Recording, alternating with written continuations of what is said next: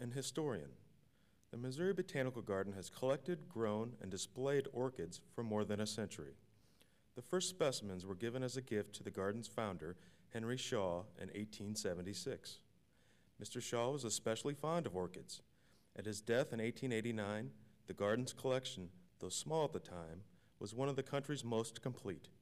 The collection grew steadily, and in 1918, the largest public display of orchids ever held in St. Louis made its debut at a Christmas show.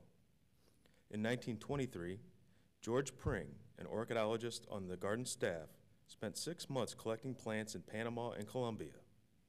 He returned with 8 tons of orchids, including 5,000 Cattleyas. The garden held its first orchid show the following year, in 1924. 8,000 visitors came. In 1926, the garden set up a tropical field station in Panama and continued to collect orchids there.